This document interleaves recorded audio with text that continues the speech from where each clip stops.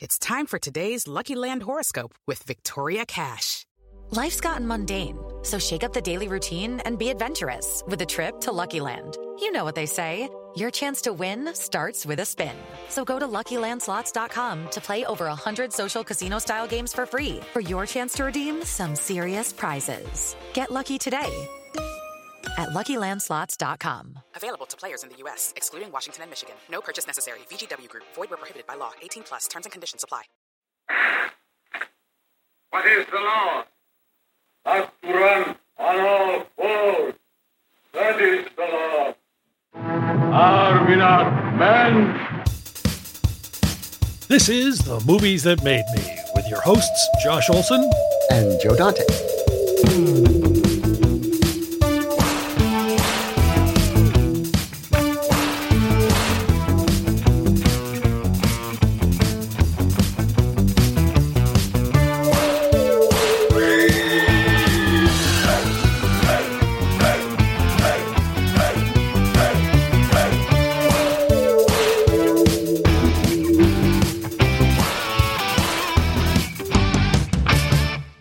Paul McCartney's got to be 80-something now, and it just seems odd to see him going around with jet black hair. I think I'm prepared for Paul McCartney to go gray. It would not disrupt my... You may be more prepared than he is. Well, let's get in, because let's do it. Yeah, no, let's do this thing, and I want to. This is such a thrill. I think because one of the things we've been wanting to do with the show is kind of branch out into other areas where people, because everybody likes movies. It's not just people who make them. And in my case, was never allowed to, although I tried. Oh, rock videos count as movies. They certainly do. And there's something really strange. They were short films. They are. They're short films, exactly. I have met just sort of the weird intersection of my day job as a screenwriter. I've met and gotten to know several rock stars, some very big ones. I've worked with Willie Nelson, I've worked with Slash, people like that. The thing that always boggles my mind is rock stars want to be directors. I thought they usually wanted to be actors. There's a lot of them want to be actors. Okay. But it's just, I just thought, is there, the reason that depresses me is because I always thought, is there really anything better than standing on a stage, playing music and having people scream in adoration at you at the moment that you're, and then when you find out that you just nailed it. You just nailed it. It's that primal, immediate satisfaction that no other creative form could bring. I mean, I love directing. I was directing when I didn't know what directing was. Right. That's what I was doing. I just didn't have a name for it. But is it anything like being on stage and having 12,000 people or 20,000 people going nuts? No, it's completely different. So what is wrong with you people then? Yeah. Why is it because why isn't that because I had a narrative. Devo had a worldview and a narrative, and I was driving that narrative. And there's no more important art form than film. There's just nothing that can touch it. And when you have a story to tell, you want to make a movie. Yeah, well, fair enough. Well, he's given it up, although people already know who we are here. It's such a thrill with Gerald Casale from Devo. Boy, did these guys have it right, because look what we're doing now. We're actually devolving. The entire human race is devolving. Boy, Joe, speak. Joe, you don't know. I mean, we didn't want to be right. It was just kind of an art school kind of a pose. It was a warning. It was a warning. I was going to say, yeah. But my God, we're there. Yeah, we're there. You know what? I've started in the last 6 months. I've started collecting every article that pops up in the news that talks about devolved, de-evolution. All the journalists they're all saying it now. It's like not even a big deal. It's just like, oh yeah, sure, de-evolution, yeah, right. Yeah. We're living it. We're seeing it every day. Sure. 5 years ago, Joe and I were filmmakers. Now we're podcasters. Talk about devolving. Talk about devolving. But No, but I remember I was a kid, and I'm sure there's nothing I can say to you that you haven't heard a million times before, and I'm sorry for just repeating it. But um, uh, I'm a kid. I'm with my best friend Alex Nemeth. Saturday night, we are sitting around. We are right. eating pizza, drinking beer, and smoking pot. And Saturday Night Live comes on. And here's this band we had never heard of. And you guys came on SNL, but you started with this clip of a film that I've been trying to find again forever. That's right. That's right. And it's from our 10-minute original film called The Truth About De-Evolution. Yes. And believe me, Elliot Roberts was our manager, and he fought with Lorne Michaels because Lorne would only let, who was the guy that on Saturday Night Live that made the little short films with Mr. Bill? Oh, what was his name? Wait, was it? No, it was not Michael O'Donoghue. At that point, was it? No, wasn't O'Donoghue. No, it was a guy. It was a guy whose main claim to fame was that he did Mr. Bill. Right. That's right. And Lorne would only let him do anything that wasn't live comedy or performance. So us, Devo, trying to get a film clip on there was almost a deal breaker. Walter Williams. Yeah. Well, Lorne got rid of the Muppets too, so you're in good company. And the reason we got through, is Elliot Roberts managed Neil Young. So he told him, Neil will come on your show if you let Devo do what Devo wants to do. And Lorne had been trying to get Neil for 2 years. And how did that work? So, well, he finally came through, but years did he? later. Oh, I was going to say, yeah, it was quite a while. Yeah. But I remember that short film, especially because, it was early enough the days where SNL had a pattern and you knew what to expect. Right. As you say, there were skits. Right. There was a Mr. Bill film, maybe, and there was a band. Right. And this other thing comes on. Right. And we're it freaked us out so much. Right. It was one of those things where it was. That was the idea. Yeah. And then this band comes on. I'm really going off memory. I can't remember if you opened. You didn't open with Satisfaction, did you? I know you did it that night. Was that the second? We did. We opened with Satisfaction. Yes, I think that was it. When the second show was Jocko Homo. Right. The name check song, Are We Not Men? Yeah. Are We Not Men, which came from the Island of Lost Souls, which can lead us into which we'll get into. But the just jarring effect of that film and those guys and that kind of music doing that song, I think Alex and I genuinely thought we had lost our minds. Which in the moment, I don't know how but in retrospect, to me is one of the great, just one of the great moments in television viewing of my life, I think, and in rock and roll. So Tainted Pizza. Thank you for making me doubt my sanity. No, I mean that had the desired effect. Our lives went from cult little, club band that played to maybe 200 people overnight. Yeah, it was over. Yeah, because I remember going by Monday when we all went into school. Of course, we had all been into you for a year at that point, but on Friday we had no idea who you were. There were only three. There were 3 stations, right? There were 3 networks. Yeah, and everybody participated in the same thing. They shared an experience. So I think the viewership back then was something like 15 million people. Gigantic. Saturday Night Live. Yeah. Right. Yep. And so any kid. Those days are gone. Right.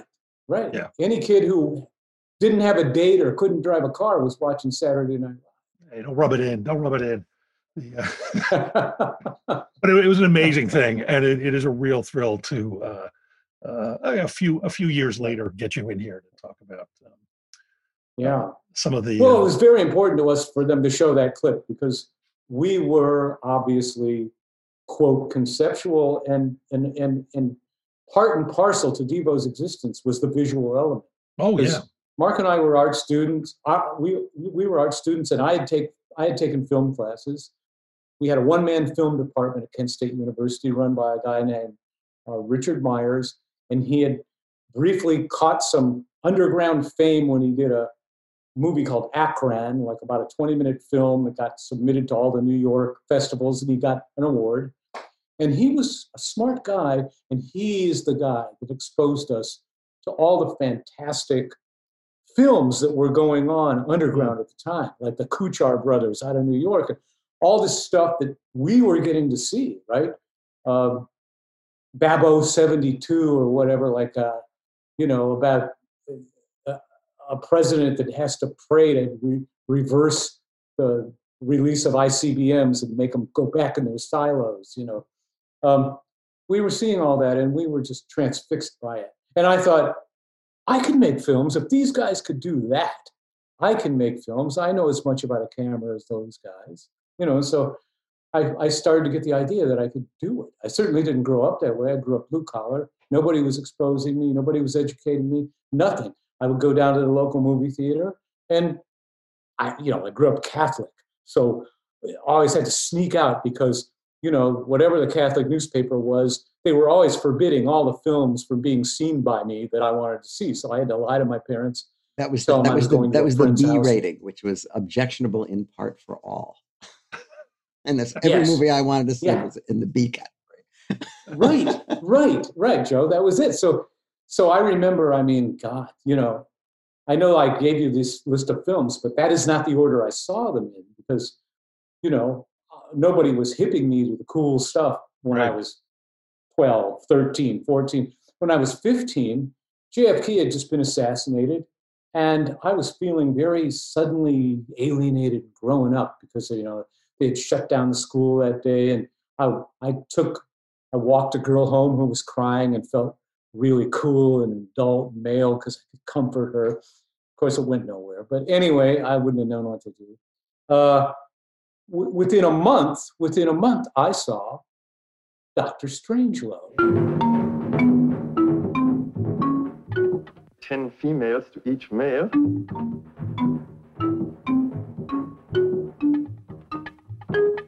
A Coca-Cola machine.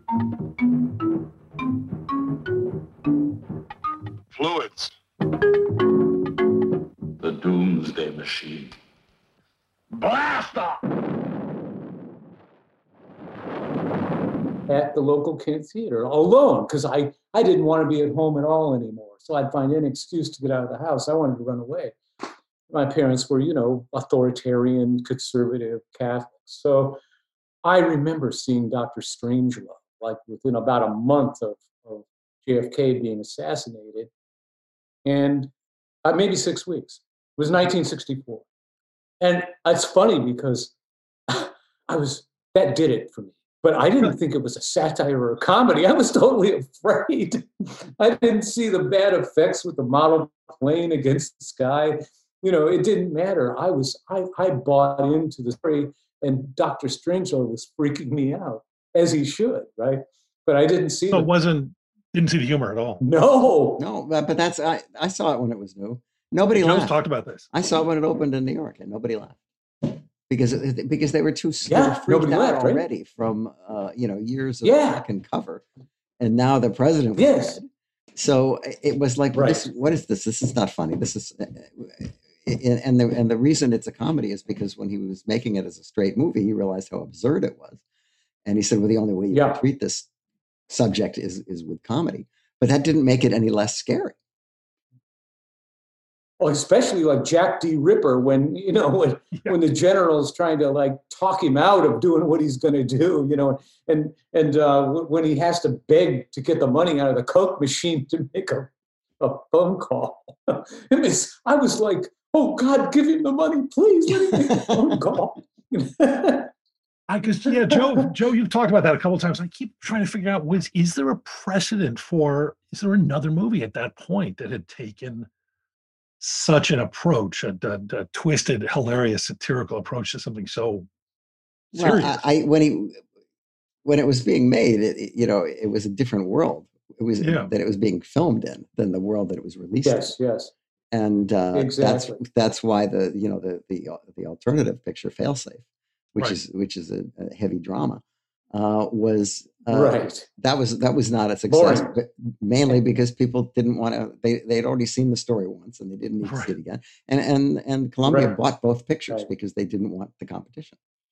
But I'm wondering, I don't think you could release a movie like that today and have the same effect, because we have seen just the dam is burst, and people would walk out of it understanding that it was satire and laughing or not. But it seems to me that approach to that kind of material was pretty fresh in 1964. So you almost wouldn't. We still thought there was a reality then. Right. And, and I mean, and the dystopian universe that we live in now, just, it wipes out fiction. It completely. Of course it does. Imagine trying to actually sell a script of the last year, of just what we've been through in the last year, right? Or just even in the last 2 months, and then here's the climax. We'll throw in an epidemic too. Yeah. And here's the climax. You got an epidemic and the president refuses to concede, and 20 states go in with him on a lawsuit to take it to the Supreme Court to disenfranchise 7 million votes. They're going, that's broad and ridiculous. That's bonkers. Yeah, that could never happen. Oh my God, we literally just it's happening. My wife had never seen JFK, and we watched it the other night. And there is a scene, and it's so pointed at it, you almost feel like they made the movie this week, where when Nixon loses to Kennedy, they're all complaining. And someone goes, "Do you think he's going to dispute it?" And they go, "No one disputes the outcome of a presidential election. Are you insane?" Yeah. Yeah. So, we're making the case that we've devolved. We're in it. I mean, de-evolution is real. It's so real, right? There's a parallel universe it's been, even straight journalists are all saying, "Oh yeah, Through the Looking Glass, Lewis Carroll, there's 2 universes." It's like you're in this reality or you're in that reality, and they don't even overlap. No, they don't. And they're bringing the fight. Which is why Rush Limbaugh came out today for secession. And it's the only time that I've ever agreed with anything he ever said. Hey, Joe, I've been saying that, and my friends have been saying that. It's like, please secede. My girlfriend has been she's been tooting this horn for the past 5 years. Yeah, it's like leave us alone. These two groups cannot live together. You just don't put them in the same exactly cage. Because one group still believes in the democratic rule of law and logic a little bit, and they are tolerant. In other words, hey, you go do that in your house, and I'm going to. But that's their weakness, that they're tolerant. Oh, exactly. What I'm saying is, people that are tolerant, the fight's coming to us. They're bringing the fight. There is no way that we're not going to have to fight, just like we did 200 years ago. It's happening all over again. I agree. You can't duck this fight. Look to Inauguration Day for the fireworks. Oh my God. But we're supposed to be talking about movies. Fun one. This one's cheered me up. Okay. Yeah. Well, he's So he's kind of trumped movies, but yeah. Yes. Yeah. Yes. Well, so that was it. I have to give myself credit for one thing, and that is, in retrospect, when I went back and thought about what are the movies that changed me and stuck with me and made me do what I want to do and gave me a certain worldview. And what I didn't know at the time that I was liking them, and I didn't study it all, I wasn't analytical, was every time it's one of the great directors, it's one of the great writers, great cinematographers. So, there's no coincidence here. These films that were so powerful were done by really talented people in almost every case. Mm-hmm.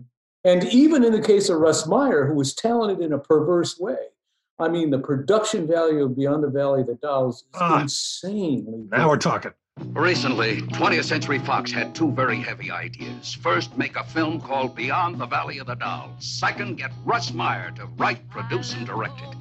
You'll meet 3 girls, young, beautiful, talented, a tight trio that was the heart and soul of a rock group. Life was sweet, man, but not enough. The whole world was out there just waiting, and the beat inside pushed them to where it's happening. Hollywood, USA. Yeah, it happened all right. They got hooked on a non-stop merry-go-round where the only ticket you need is success. Be a winner, man, or forget it. When they made that first party, it was like too late. The whole thing was moving, reaching out, and they dug it. Whites, yellows, and reds were more than just colors, man. They were it. The magic dream pills. The chicks were wild and groovy. The studs were cool and cruel. The eyes so warm, the smile so friendly. But watch the teeth, they bite deep. Faces, so many faces, calling, begging, help me, love me, save me. Don't listen. If you hear them, you've had it. Come on, open your mouth wider. Here, taste. Life, man, life. Like it? Hell no, tough. It's a one-way trip all the way down. One little girl turns her back on truth and love. She'll have to make it with pain and eyes that cry rivers. The second finds her heart in the arms of another chick. Don't look for evil in your brother's eye. The third bird finds her man. It's good, very good, but she almost blew it before she learned that simple truth. The boys are here, too. One so sure that love was enough. It isn't. You gotta fight for it, or it'll just get up and walk on out. Another gets hungry. Bread and chicks. Make 'em pay. Love is free, but sex isn't. Don't look back. You won't like the view. And what about you, man? What's your thing? You talk weird. What do all those words mean? Who are you? Don't look at me, man. You're not real. It's all here. Love, rape, murder, dope, grass, abortion, suicide. Something for everybody. Now hold it, man. Don't close your mind. This is what living is all about. Now and then, the people who make Beyond the Valley of the Dolls come alive are the largest introduction of fresh young talent ever presented in a major motion picture. Beyond the Valley of the Dolls is not a sequel. There's never been anything like it before. If you've been waiting for something new, waiting for a film to shake you into the freaked-out, mind-blowing scene of right now, then come and see it, man, and find out why it's called Beyond the Valley of the Dolls from 20th Century Fox. And it's evil that Ebert wrote that. He was like his own version of Terry Southern there. Yeah. The satire is amazing. Everything is so wrong in that movie. It's incredible. And they got the Lemon Pipers and a Strawberry Alarm Clock, and they wrote the songs for the Carrie Nations. The songs are great. Z-Man Ronnie. Yeah. Oh my God. And Z-Man Ronnie Barcel. I mean, give me a fucking break. One of the great creeps of all time. Yeah. Oh no, absolutely. And didn't he at one point threaten to sue, or did he sue Russ Meyer, Joe, at one point for? I don't think he understood what he was doing. Right. I love the fact that he speaks in like faux Shakespearean kind of, rhymes and stuff in the movie. He's the impresario, the parties. It's fantastic. But the thing that movie, so tell me about where was the first time you saw Beyond the Valley of the Dolls? It was a film festival at a theater in Cuyahoga Falls, which was about 15 minutes from Kent. And it was an art theater that showed all these films that nobody else ever showed. And so Fox had shit on Beyond the Valley of the Dolls. Right. We didn't know any of that. We didn't understand that. But you couldn't go see that as a release because it was supposed to be a sequel to Valley of the Dolls, and they freaked, right? Yeah. So it ran the art circuit, and we knew of Russ Meyer from all his big tit films. Right. And so we went to see, or we had to see his latest, right? And we weren't even prepared for what we saw. It was really challenging. That's a taste test. It's like the girl I was with wanted to leave the theater, right? We broke up soon after. Imagine that. Yeah. I mean, that's a taste test. As someone who loves that movie beyond all reason, I can't blame someone for having that reaction to it either. I'm saddened. But we got it. Yeah. We got it. And here's the bet. We thought it was ridiculous and surreal, right? Yeah. Well, okay, so 7 years later, Devo goes to Hollywood. Before Frankie went to Hollywood, Devo goes to Hollywood, and sure enough, we're meeting a cast of characters. Starting with Doug at the Troubadour and Marshall Burl and Jim. And somebody Knight at the Starwood. And guess what? The parties they take us to in the hills. Now I see that Russ Meyer wasn't even making shit up, really. He was just slightly making it less like ragged than it was by dressing them better and lighting them better. But we met the Ashley St. Ives of the world and the Z-Man, Ronnie Barcels. It was real. We couldn't fucking believe it. Yeah. Yeah, no, that felt like real hayseeds. I just feel like my journey with that film was loving it instantly, but in that way. And I've really come to hate this phrase because if a movie's entertaining, it's entertaining. But in that sort of way of, it's so bad, it's good. And then as time has gone on, true. and as I watch it again, and I watch it again, and maybe it's not even bad. And I am now at the point now, like, no, it's so good, it's good. There's nothing. Yeah. Ebert's dialogue is just unreal. I feel like it was like, now I have to go be a film critic because I can't ever top this, the lead singer, the female that plays the lead singer. Yeah. Can't remember her real name. The British. What an incredible. What's her name? Dolly Reed. And where's this accent come from? That's kind of like precursor to Valley Girls, but not really. Right. It's like it's so arcane and affected that it's unbelievable to me. It's like fantastic. You can't quit listening to anything she says because it's so ridiculous. Yeah. The delivery. Yeah. I could go on and on. No, there's a handful of movies like that. The President's Analyst, one or two others that. They create the 60s that never really existed, but God, wouldn't it be great to live in it? Well, Joe, you must have loved the little promotional film they put in the President's Analyst about the cerebrum communicator. Yeah, the whole thing with the phone. The whole thing with the phone company at the President's Analyst. It's phenomenal. Yeah. Way ahead. And it's so accurate. Yeah. And the story with that movie was that, Paramount was going to run a lawnmower through the picture because they hated it so much. Because the FBI was complaining. And, that's right, because they dubbed over, they changed the name. That's when you made a good movie. Yeah. Well, they changed the FBI to FBR in dubbing, right? Or the CIA was the CEA. But no, they wanted to make wholesale cuts on the movie, and through the chicanery of the director, he managed to sneak his own version through to a point where they couldn't take it back. Wow, I love that movie so much. Yeah. Was that ever? Sorry, on Gerald's list, I feel terrible sidetracking, but I don't think we've ever talked about it here. Was that a hit, Joe? Was it a? No. No, it was not a hit. But I love that promotional film where they imitate the Sunday night Disney kind of stuff that was on the Wide World of Color or whatever they called it. And they do that soft pedaling like in the future, and then they show a little anthropomorphized cerebrum communicator jump into the guy's brain and settle down. and he sits at a like a phone jack, like a relay system, and gets on the phone and talks to the next brain. Oh my God, it was fantastic. And of course, I had already digested all the duck and cover kind of shit and all those government propaganda films for atomic energy. And Devo was stealing everything from those. And then there was Atomic Cafe that some New York director made a feature-length collage film based on all those films. Oh, that's right. Yeah, that was a great film. That was a great film. But I love that you're Beyond the Valley of the Dolls fan. So was that number one on your list, or because you said they're not in any order? Oh, we do it strange. Well, the order I gave them to you in is not the order I saw them in, but go in any order, and let's pretend that we haven't exchanged. Okay, here it is. Right. The Day the Earth Stood Still was the first of the films I saw. The Day the Earth Stood Still. We interrupt this program to give you a bulletin just received from one of our naval units at sea. A large object traveling at supersonic speed is headed over the North Atlantic toward the east coast of the United States.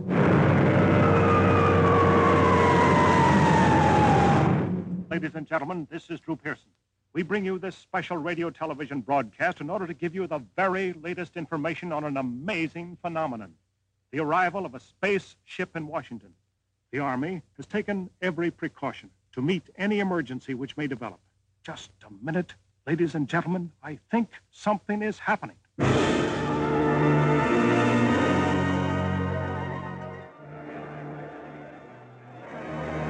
1951. Robert Wise. When you were a kid, you saw it? Yeah. Yeah. So that's the first of these films that changed me. And of course, it's so obvious, right? Because we were living in the McCarthy times. I was scared that there was going to be nuclear war. And already, the adults, I really hated adults because they were all stupid and they offended me. They were authoritarian and arbitrary and didn't answer questions and told you what to do and spanked you and all the other stuff. And so I loved Klaatu and I loved Michael Rene, and it's like totally made sense to me. And the way they portray the military and the Earthlings was like, yeah, those are my parents right there. So I felt vindicated. I felt like, yeah, it's fascinating. I love that. I'm an alien. I'm an alien. I want to get on that spaceship and get out of here. Yeah.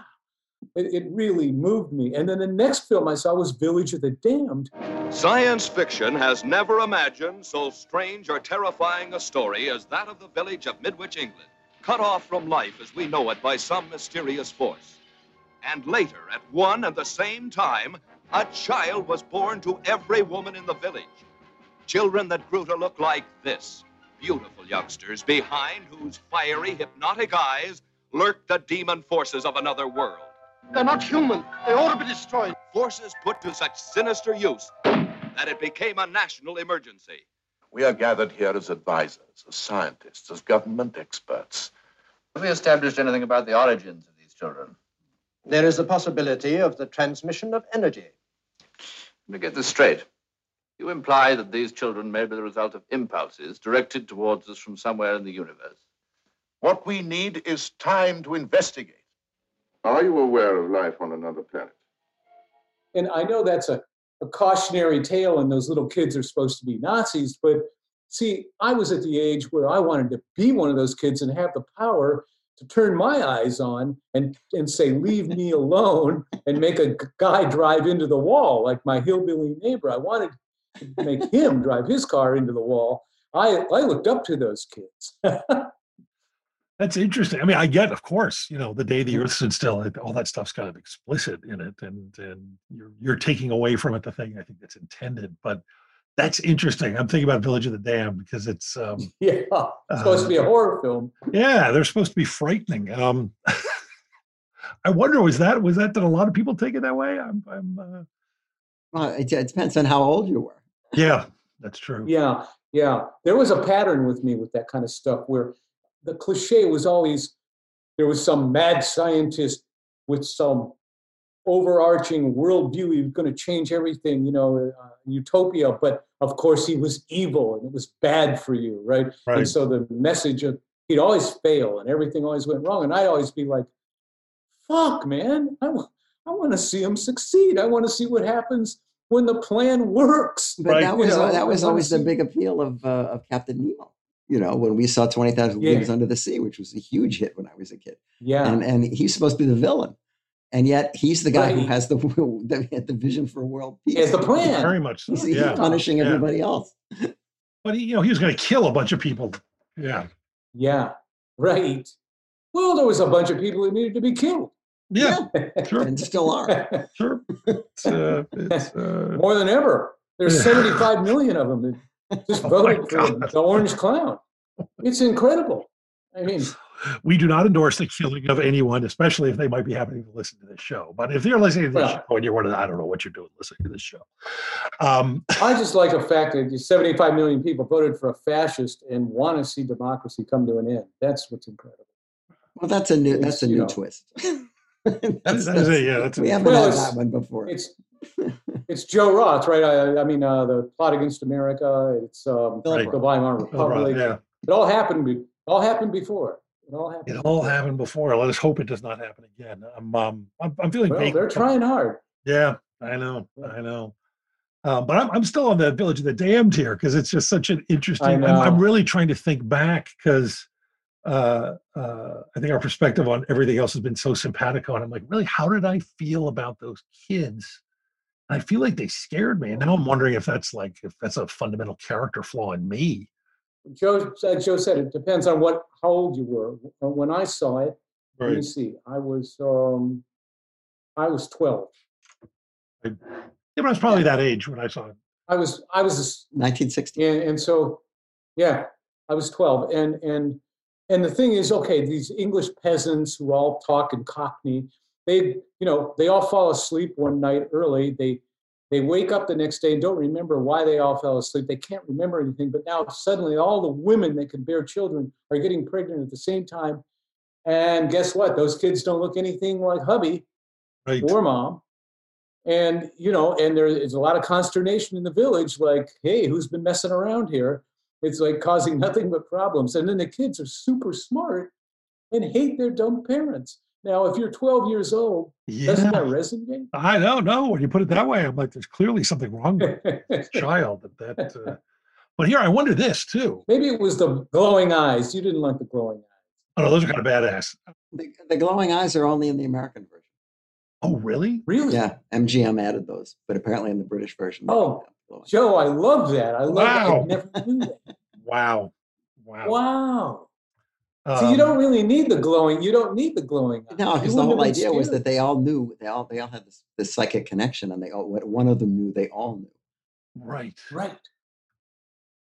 But I thought they were controlling the stupid adults to do self-destructive things with. Yeah, they could force them to do anything.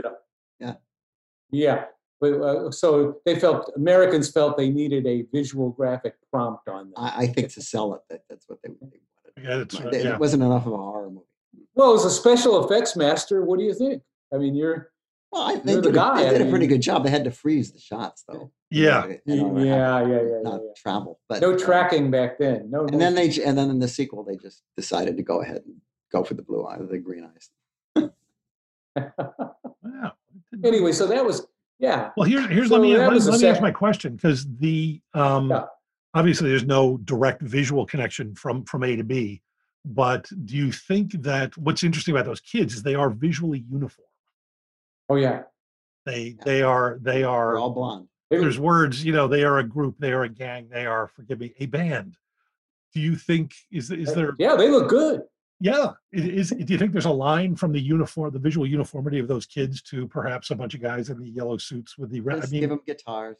Yeah, I definitely think you could make that case. Yeah, that's interesting. I love it. I mean, look, I had to go to Catholic school, as I mentioned earlier, and that meant I had to wear a uniform. So I have uniform damage from the time I'm 6. So, and so I grew to love uniforms, and being an artist, I used to draw clothing, fashion. So I'm the one that found those yellow suits in a janitorial supply company catalog, and thought, oh, if I just tuck the top in and get a cinch belt, then it'll be, good looking on the body, Yeah. Wow. Right. So. Okay. Really, really stupid question. Yeah. I got a stupid question. Did you guys ever play any gigs before you had that down?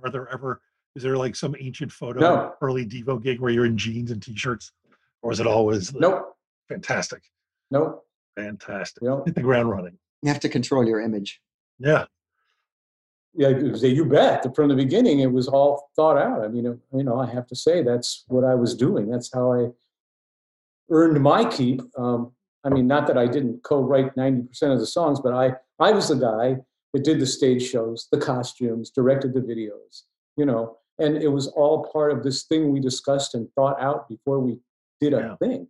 Love it. So that is true. And then, the third film I saw was Dr. Strangelove, which we've discussed ad nauseum. Then the fourth film was Planet of the Apes. Can't help thinking that somewhere in the universe there has to be something better than man. Has to be. The words are Charlton Heston's. Get out a last signal to Earth that we've landed.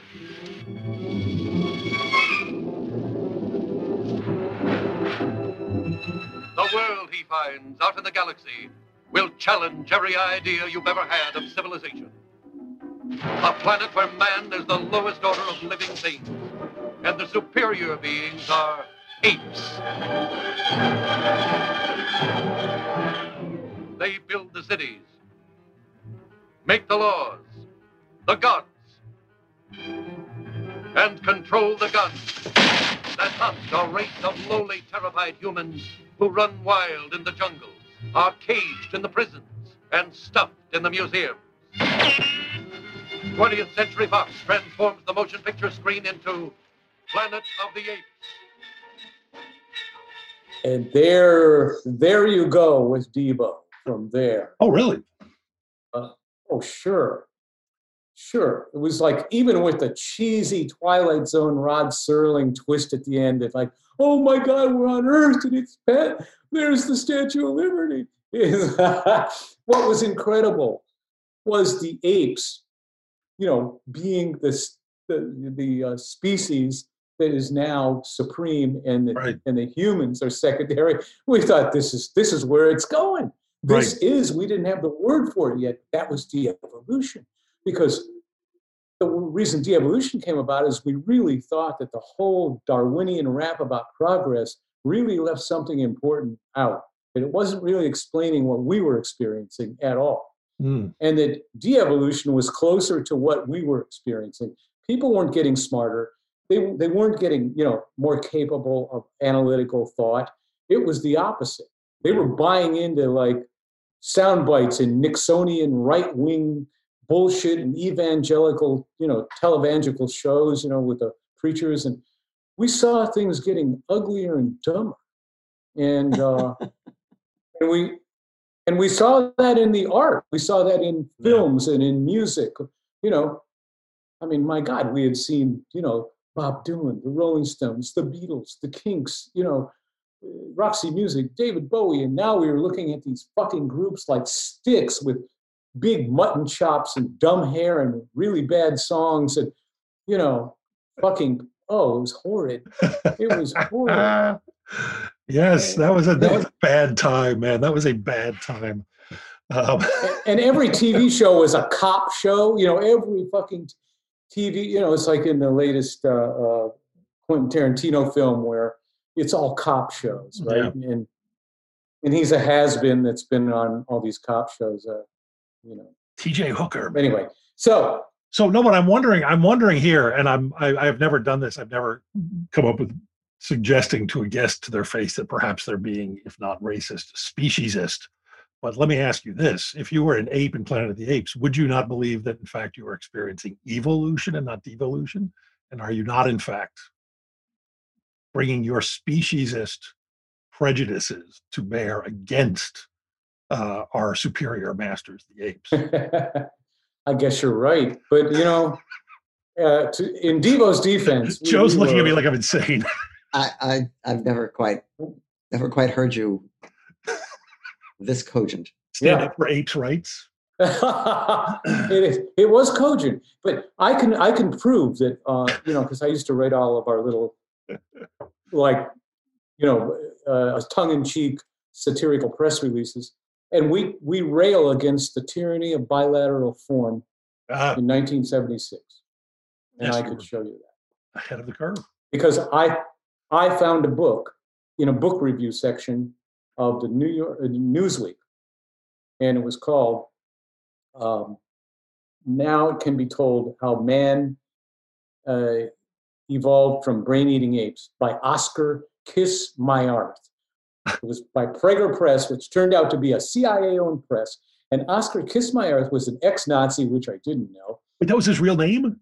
Yes, Maerth, last name. Kiss, the middle name. And the whole premise is that cannibalistic apes started, their brains started getting bigger and able to carry more information, but the brain grew physically faster than the organism's cranium could grow to contain the new brain, and it made them psychotic, and they lost their tails and their sixth sense. Okay, the sense that the kids in the psychic sense, and that forced them to have to dominate and work and build structures and build protective this and that. And in other words, they had to develop a society that acted like cannibalism without being literally cannibalistic. It was symbolically cannibalistic by power, right? Right. And anyway, it's a 200-page book with illustrations. And if you want to talk about racism, he has various pictures of diptychs of here's a human, here's the kind of ape. So he's got every kind of ape in there, and he finds a human being that looks like that ape. And there's 20 pages of black and white shots. And then all these skull pictures where there's holes drilled in the skulls. Oh, sure. Yeah. Which, of course, he's proving that they used to like suck like sucking marrow out. They used to, right. That special table with the screws, and then they. Oh yeah, absolutely. They would suck. Yeah, I do. I just feel so that anyway, a talking ape might find his critique problematic. Is all I'm saying. Yeah, you're right. It is Ryan here, and I have a question for you. What do you do when you win? Like, are you a fist pumper, a woohooer, a hand clapper, a high fiver? I kind of like the high five, but if you want to hone in on those winning moves, check out Chumba Casino. At ChumbaCasino.com, choose from hundreds of social casino-style games for your chance to redeem serious cash prizes. There are new game releases weekly, plus free daily bonuses, so don't wait. Start having the most fun ever at ChumbaCasino.com. No purchase necessary. VGW Group. Void where prohibited by law. See terms and conditions. 18+. But then what really sealed the deal was... because the next one we talked about again, which was Beyond the Valley of the Dolls. Yes. 1971, Clockwork Orange.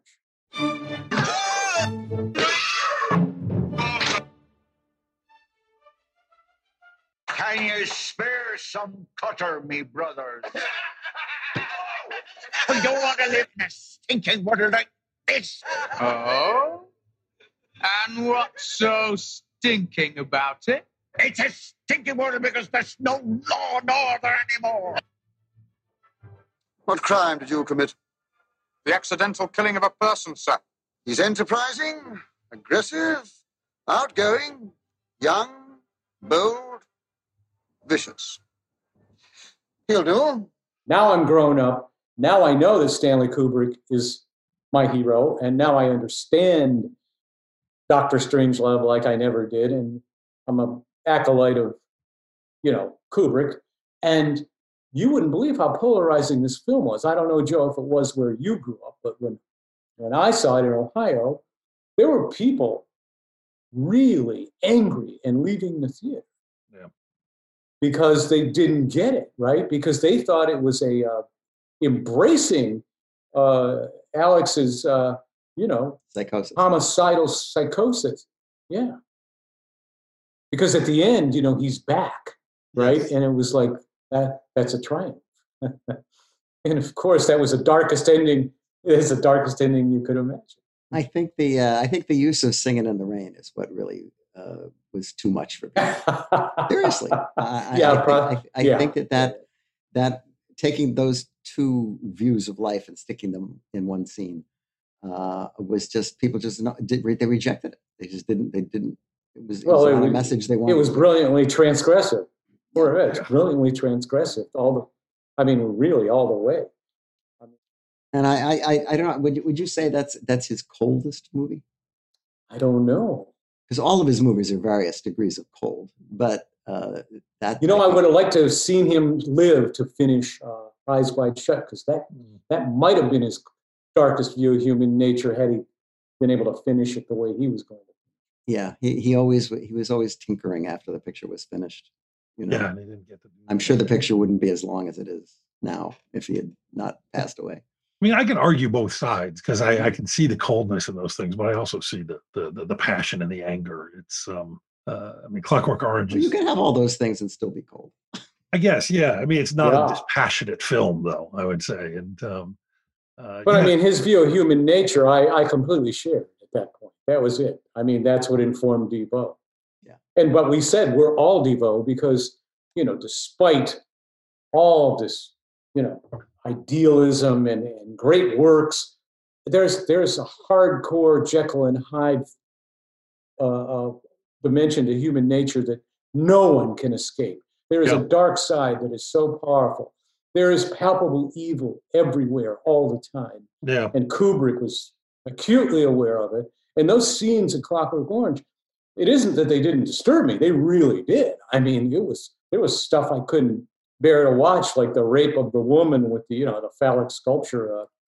There was no part of me that liked that. Yeah. But I knew how important this was. And the Lodovico technique, that's what did. The Lodovico technique. It's another movie with a short film in the middle of it. That's kind of interesting. Oh, I love the Lodovico technique. Yeah, no, that's. I'm assuming you're a Parallax fan, Parallax View fan. Would that be? That wasn't a bad movie. That had that kind of B movie cheesiness. No, it's a terrific movie. Yeah, but it also had that. Yeah, it has that great film, and there's also a film in Soylent Green.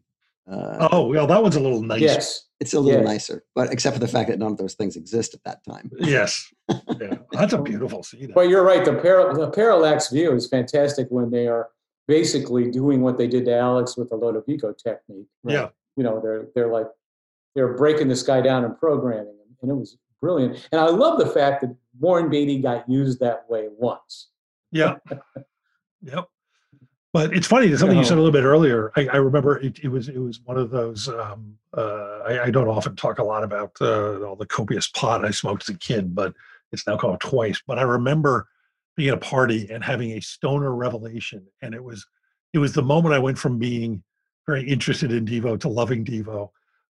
It was the moment I realized that We Are Devo was inclusive and not exclusive. That's right. That's what I'm talking about. In fact, you weren't a bunch of guys up there standing there going, "We are." You were up there going, "No, we." It's like, oh, we said we're. We are all Devo. That's right. And Boogie Boy says that in the first film from 1976. He goes, "Oh, Dad, we're all Devo." Oh yeah, okay. Well, that may have just freaked me out so much. Where, by the way, where can one see that film today in 2020? Is it easily? Oh yeah. It's called The Truth About De-Evolution. Now It Can Be Told.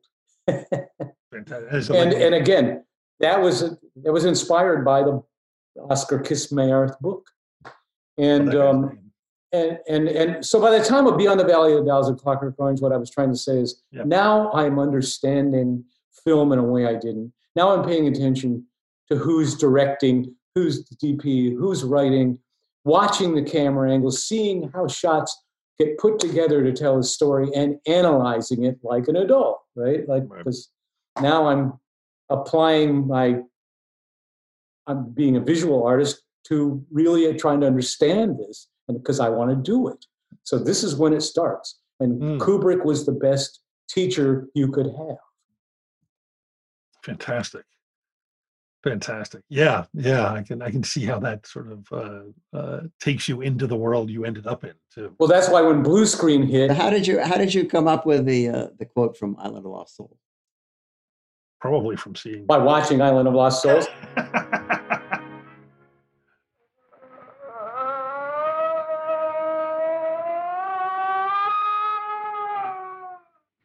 You're convinced that the thing on this table isn't human. Its cries are human. You know what it is, what I began with? No. An animal. Well, we may as well discuss this frankly, now that you know the facts. I wanted to prove how completely she was a woman.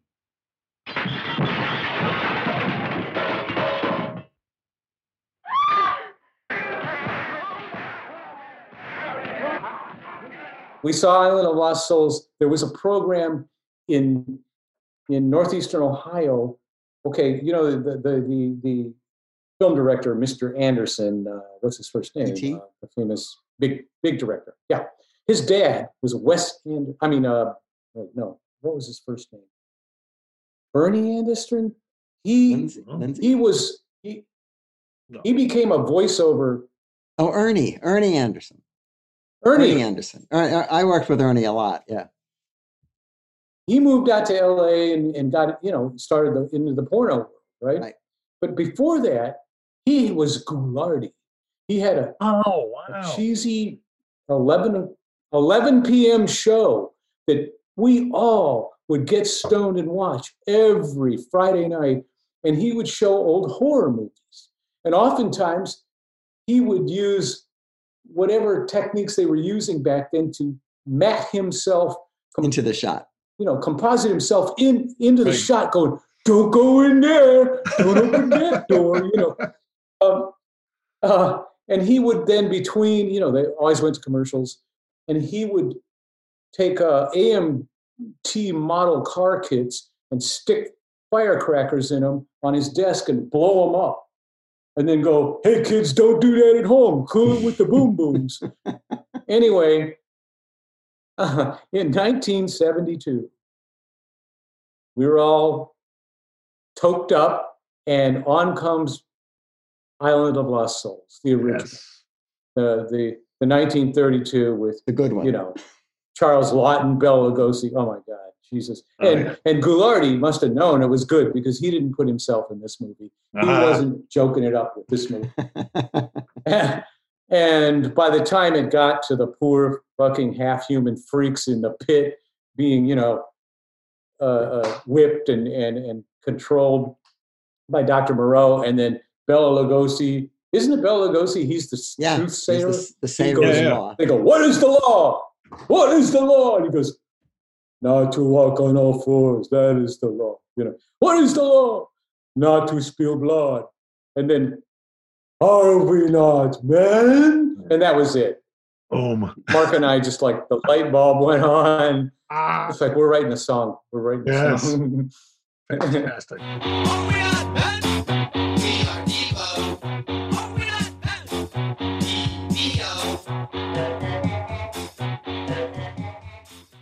Yeah, that did it. That is wonderful. That is wonderful. And then, God, then it went from there where we moved out here, and now Devo was in the soup. Devo was successful. Devo was finding out what it's like to try to still be you and not succumb to the hideousness of what we were in the middle of. And that wasn't very easy, but we had made a lot of friends. And Mark had remained friends with Lorraine Newman ever since we played on Saturday Night Live. He's been on our show in 1978, and she was a great film buff. She was a great film buff. Yeah. And she said, Jerry, she goes, I know you're really into film, and you like to direct, so watch this. And she gave me Sweet Smell of Success on a cassette. Oh, wow. So in 1981, I watched Sweet Smell of Success. Burt Lancaster as J.J. Hunsaker, world-famed columnist whose gossip is gospel to 60 million readers. Tony Curtis as Sidney Falco, the kid who had ideas about taking over. We happen to know I'm your star pupil because I reflect back to you your own talent. I'd hate to take a bite of you. You're a cookie full of arsenic. Don't turn your back on him. You might find a knife in it. This is their story, and that of the big shots and big names who worship the sweet smell of success. Along Broadway, throughout Hollywood, down Wall Street, on Capitol Hill, sweet smell of success. We're friends, Holly. We go as far back as when you were a fresh kid congressman, don't we? Why is it that everything you say sounds like a threat? Maybe it's a mannerism, because I don't threaten friends. But why furnish your enemies with ammunition? And here you are, out in the open, where any hep person knows that this one is toting that one around for you. That did it. I mean, Burt Lancaster as J.J. Hunsaker, and fucking Tony Curtis as Sidney Falco, and the dialogue, and it's, once again, now I'm studying. It's like, oh, Clifford Odets, geez, no wonder, okay. The fucking dialogue, I just couldn't get enough of it. It's also snappy and unreal. Nobody talks like this, but that's what you love. Yeah. I hate the thing that happened in American films where the lead character has to be inarticulate and dumb and he can't figure out, he's all Rocky. Oh, but I feel this. It's like, I love these fucking characters, these wordsmiths, where it's flying, silver-tongued snakes, as they say. It's like, this is incredible. And just the noir, the shot selection, the angles, the papers hitting the streets. Look at that movie. It's incredible. Oh, fuck. Yeah. Every time I watch it, there's just like a startling moment, just those opening shots. And it's like, I have to remind myself it's from 1957 because the James Wong House cinematography is so modern and so powerful. Yeah, it's like this has to be 1970. It's like, no, it's 57. You're a cookie full of arsenic. I'd hate to take a bite out of you. Yeah. Yeah, when he goes, I got a new angle, JJ. It's incredible. I'm going to get a guy on his integrity. Like, it's like that's how they're going to get Martin Milner, his integrity. Right, his integrity. Cats in the bag, bags in the river. Oh, fuck, it's good. But like back to what you were saying, they put the camera, just on some sandbags and the papers hit the street, the early edition at night, and Sydney's waiting for him there at that little, open air diner getting a 10-cent coffee. Oh, it's fucking good. It's and of course, he can't even buy the paper. He takes one. We get to know who he is right away. Think about that. Good. It's I would say the Ebert's dialogue in Beyond the Valley of the Dolls is one of the few films I think that compares to Sweet Smell. It's like he cranked it up to 11 almost. Yeah. Well, it's so fucking good. Sweet Smell of Success. I can watch it today, and nothing except the daughter's love story is embarrassing because they couldn't get into what was really going on there with JJ being. Oh, it's pretty obvious. Well, it's not pretty obvious to most people that he's got a thing for his sister, but it would be. Anyway, I wonder. I've never discussed it. I've always just taken it on faith, but you may be right. It may not be as overt as. So, and then I read an article about why. Who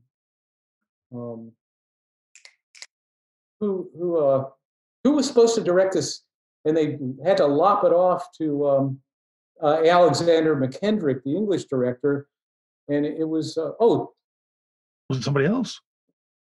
Yeah, Joe, you usually know this. No, he's Elia Kazan. Elia Kazan was supposed to direct it, but it was because of Face in the Crowd. This is what I read. That what? Good Lord. Alexander McKendrick directed. Right, but he'd already made Face in the Crowd. Oh, he'd already made Face in the Crowd? Yeah, they came out the same year. When this, the same year, yeah. Well, then maybe I'm remembering the story about why he didn't direct Sweet Smell of Success. All I know is that then I read that McKendrick was one of the Ealing Four. He was like, the equivalent of the 10 directors here, the Hollywood directors that got, ruined by what's his name? The hideous McCarthy. Yes, McCarthy. And this guy's career was ruined just like that in England, McKendrick. Oh wow! But did he do a good job of directing something that was a totally American story? Yeah. No, he's amazing. He also did. There's a film that I love probably more than its merits. I think it's his first film, Tight Little Island. Joe, we were talking about Whiskey Galore. I haven't seen that. It's about an island. It's about a little Irish community during the war, and a boat with whiskey for the troops crashes off the shores, and everybody in town goes crazy because there's all this free whiskey, and it's a blast. It's just a blast. Oh, yeah. Well, another guy that understood human nature. Yeah. But Sweet Smell is wonderful. It almost has it takes place in this almost hyper real universe. It's incredible. It's incredible. The 21 Club. Oh, man. Match me, Cindy. Later, JJ. Not right now. Man. Well, and then guess what? Because of that, and because of talking to Lorraine, my next film was A Face in the Crowd. Oh, Lonesome Roads.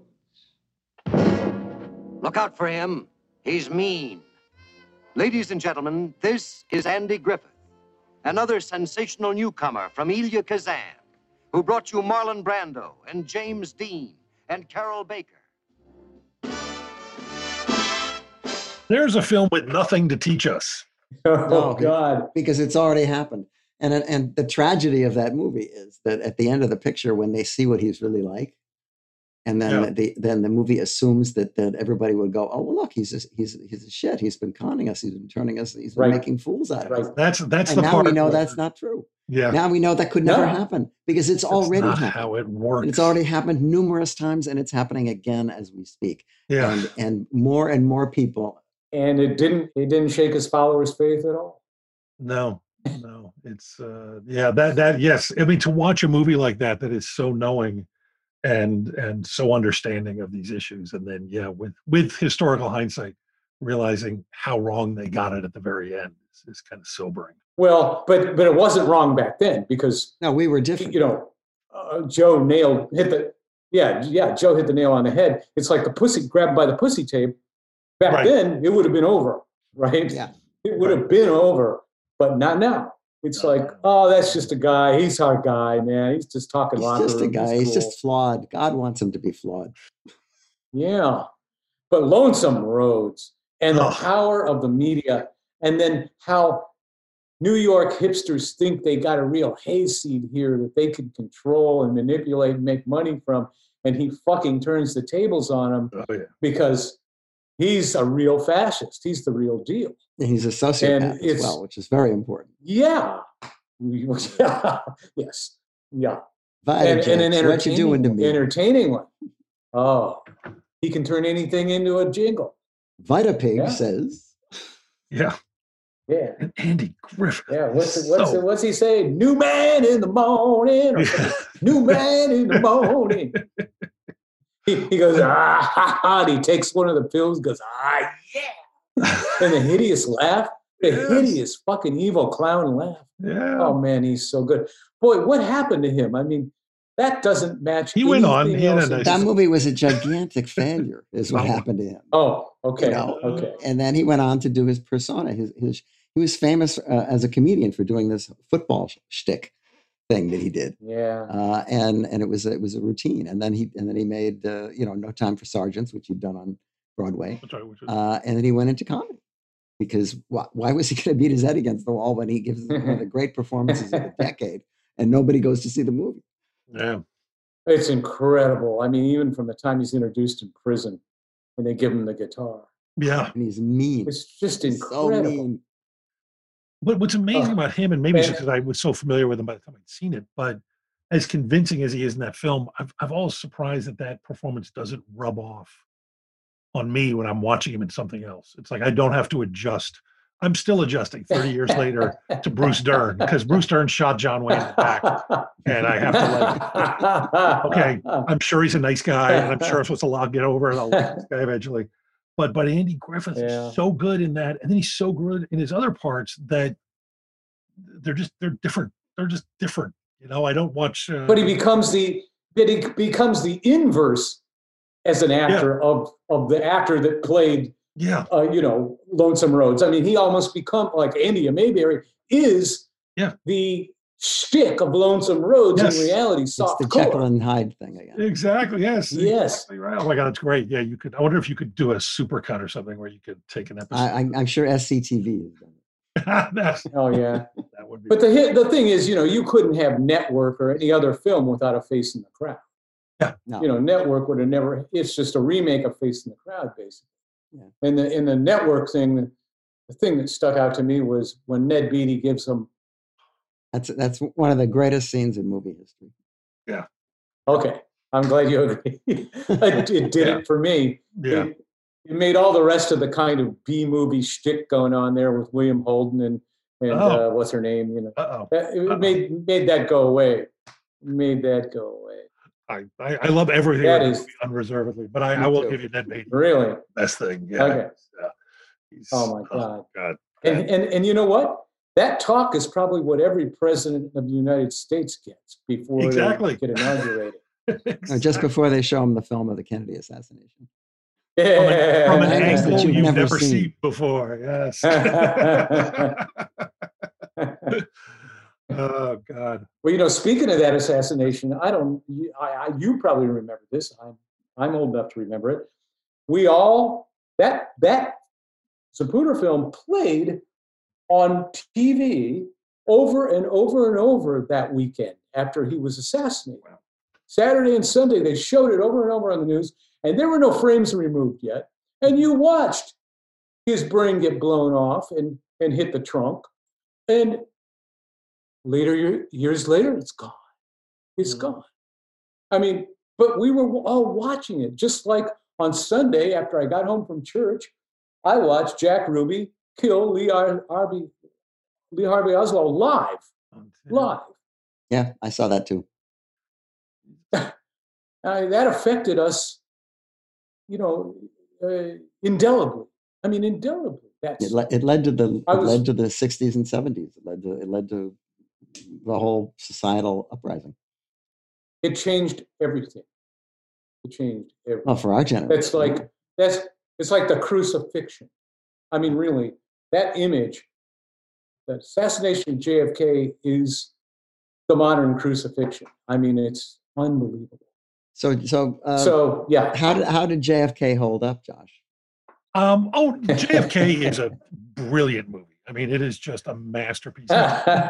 It's so bonkers. His allegations are so bonkers. Yeah, it's bonkers, all right. I've always defended it because, to me, the larger point of the film is not at all that, Clay Shaw and a bunch of gay, commie-hating maniacs assassinated JFK. It's that you need to question these things. And I think it does a great job of that. Sure. In a way that allows you to not have to latch on to his, the insane specifics, but just as a movie, it's very well made. My God, yeah, it's you can't believe what you're looking. Well, I think I see. I'm not. I don't think I'm as big of a fan as you guys of it, but I do like the fact that he's such a provocateur. Yeah, and that film led to then balls out surreal collage of Natural Born Killers. Mm-hmm. Like Natural Born Killers takes the elements you've seen there and goes all the way. Yeah, the way like David Lynch had certain things going on in Lost Highway that then don't all come together until the next film, where he leaves narrative behind. Yeah. Mulholland Drive. Yeah. I just think Natural Born Killers is better, like as what he was trying to do. I need to give it another shot. I had issues at the time, but yeah, definitely cinematically. I mean, it's no question. I keep meaning to go back.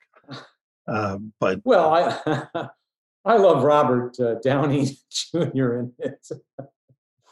There's some great. Oh my God! And Rodney Dangerfield. For God's sake, one of the most terrifying things I've ever seen, and just completely fit with. Oh yeah. Oh God. Yeah. Child molester. Yeah. Yeah. Good Lord. And then to wrap it up, Espresso Bongo. That was of course. I mean, we had to be climbing towards that mountaintop, right? No manager. This. Do the kicks. Are you offering me money for bashing the bongos? Our boy's going to be the idol of teenagers everywhere. Now go out there and kill him. Bongo Hoppers! Thank you. Thank you very much.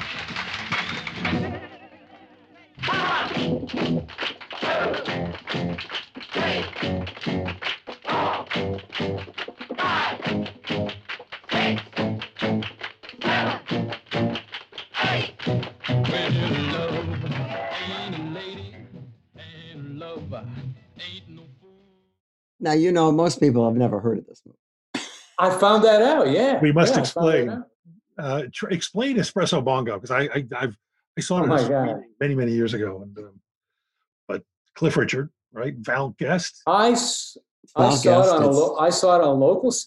Yeah, Lawrence Harvey when he's young, really. Oh, that's young. right. That's right. Lawrence Harvey, and he's great. He plays the sleazy fucking music business agent, and he signs Cliff Richard's character to an onerous, hideous deal, which is all very realistic. It's all shot in the seedy, was Soho in 1959. Soho was like the East Village in the 70s or something. And it's shot in strip clubs and coffee houses before anything goes mod. And it's like English beatniks and greasers. It's seedy. And oh my God, it's a great time capsule, just what they got on film. It's fantastic. The suits, sharkskin suit. I think Val Guest is one of the most underrated directors of his generation. Almost every movie that he did, even if it didn't have a good story, was really, really well made. And of course, I didn't see this till 1976. So Devo is like, reaching critical mass and working every night in the basement for hours. And so I saw this film, in black and white on the TV upstairs from our rehearsal basement. And I immediately wrote a song called Clock Out based on the music I was hearing in Espresso Bongo. This film really just grabbed me because it was just the right moment to see it. I was 27 and now, a self-styled wannabe director, and I'm watching this movie and I'm kind of almost envious because I'm thinking this is so cool. It made me want to borrow from it, and Lawrence Harvey is a great fucking actor. I mean, his character is so nasty. It's so great. Anyway, that's it. 1959, but I didn't see it till 76. It was such because Cliff Richard was this he's a pop star. He was very, very popular in England. Never as popular here. He was sort of a British Elvis, and then he became Born Again. I think he's still chugging around doing that, isn't he? Is he still, or he was until at least a few years ago. But he was the cat's meow until the Beatles came along, and then he was like just old news. Like suddenly it was like they couldn't even look at Cliff Richards because the Beatles showed him, the next dimension, the new world, the future. Things were still evolving at that point. Yeah, I would say so. Yeah, I do think the Beatles represent evolution. I do. Yeah, I would agree with that. I think that's a fair assessment there. Well, Gerald, thank you. Yeah, thank you so much. Yes, thank you. These were fantastic, and definitely, it's fun. It's fun when you can see the connective thread through these things. And how they connect. Yeah, I realize I didn't pick the artsiest esoteric stuff, but no, that's good. Other people do that. Yes, we have everybody. Everybody does that. Yeah, no, these are really great choices. Yeah, no, thank you so much. It's wonderful having you on, and thank you. Having you on, privilege to get to talk to you, Joe. I mean, God, I love your work. Thanks. I loved Gremlins. That was my favorite because it's just what is it? It's a metaphor for adolescence, right? Yeah, just like I was a teenage woman. I mean, that's what happens when those cute little things. Yeah, yes, yeah, those cute little gremlins. Yeah, they become monsters. Yeah. Yep, they devolve. It was fantastic. You made me laugh hard. It made me laugh very hard. Good. Oh yeah. We just found, I guess Joe had not seen it. There's a wonderful clip of, some ratings controversy over Gremlins in England. Yes, which I was unaware of, but it was there was a big contretemps about whether or not it should have a more restrictive rating, and children under 15 couldn't see it, or under 12, or there was I don't know. It was a film club of people coming out and being interviewed, and it was. I was disappointed that Simon Le Bon was so namby-pamby because he clearly did not want to come out strong. But Michael Winner basically goes, "Oh, horseshit! This is a great movie for kids." You have to stop bad-mouthing him on the show, Joe. Yeah, we do. All right, Gerald. Thanks. All right. Gerald, thank you so much. All right. Bye-bye. Bye. Hey, it's Josh, and I just want to give you a heads up. We are done, man. We are out for the year. We're going to take a little holiday break, go out, visit some folks, hug a lot of people, breathe on them, breathe in them. And we will be back in January with more episodes of The Movies That Made Me. So for me and Joe and all the gremlins at Trailers from Hell, have a very happy holiday. See you in 2021. In the past, this information has been suppressed, but now it can be told. Every man, woman, and mutant on this planet shall know the truth about de-evolution. Oh, Dad, we're all Devo. Our show was recorded from several well-stocked bunkers. We can't wait to get back to beautiful downtown Burbank. We're the official podcast of trailersfromhell.com, the best damn movie website there is. Our engineer is the composer Don Barrett, who also transmogrified, produced, and created our theme song. This is Josh Olson for The Movies That Made Me. Stay safe out there, folks.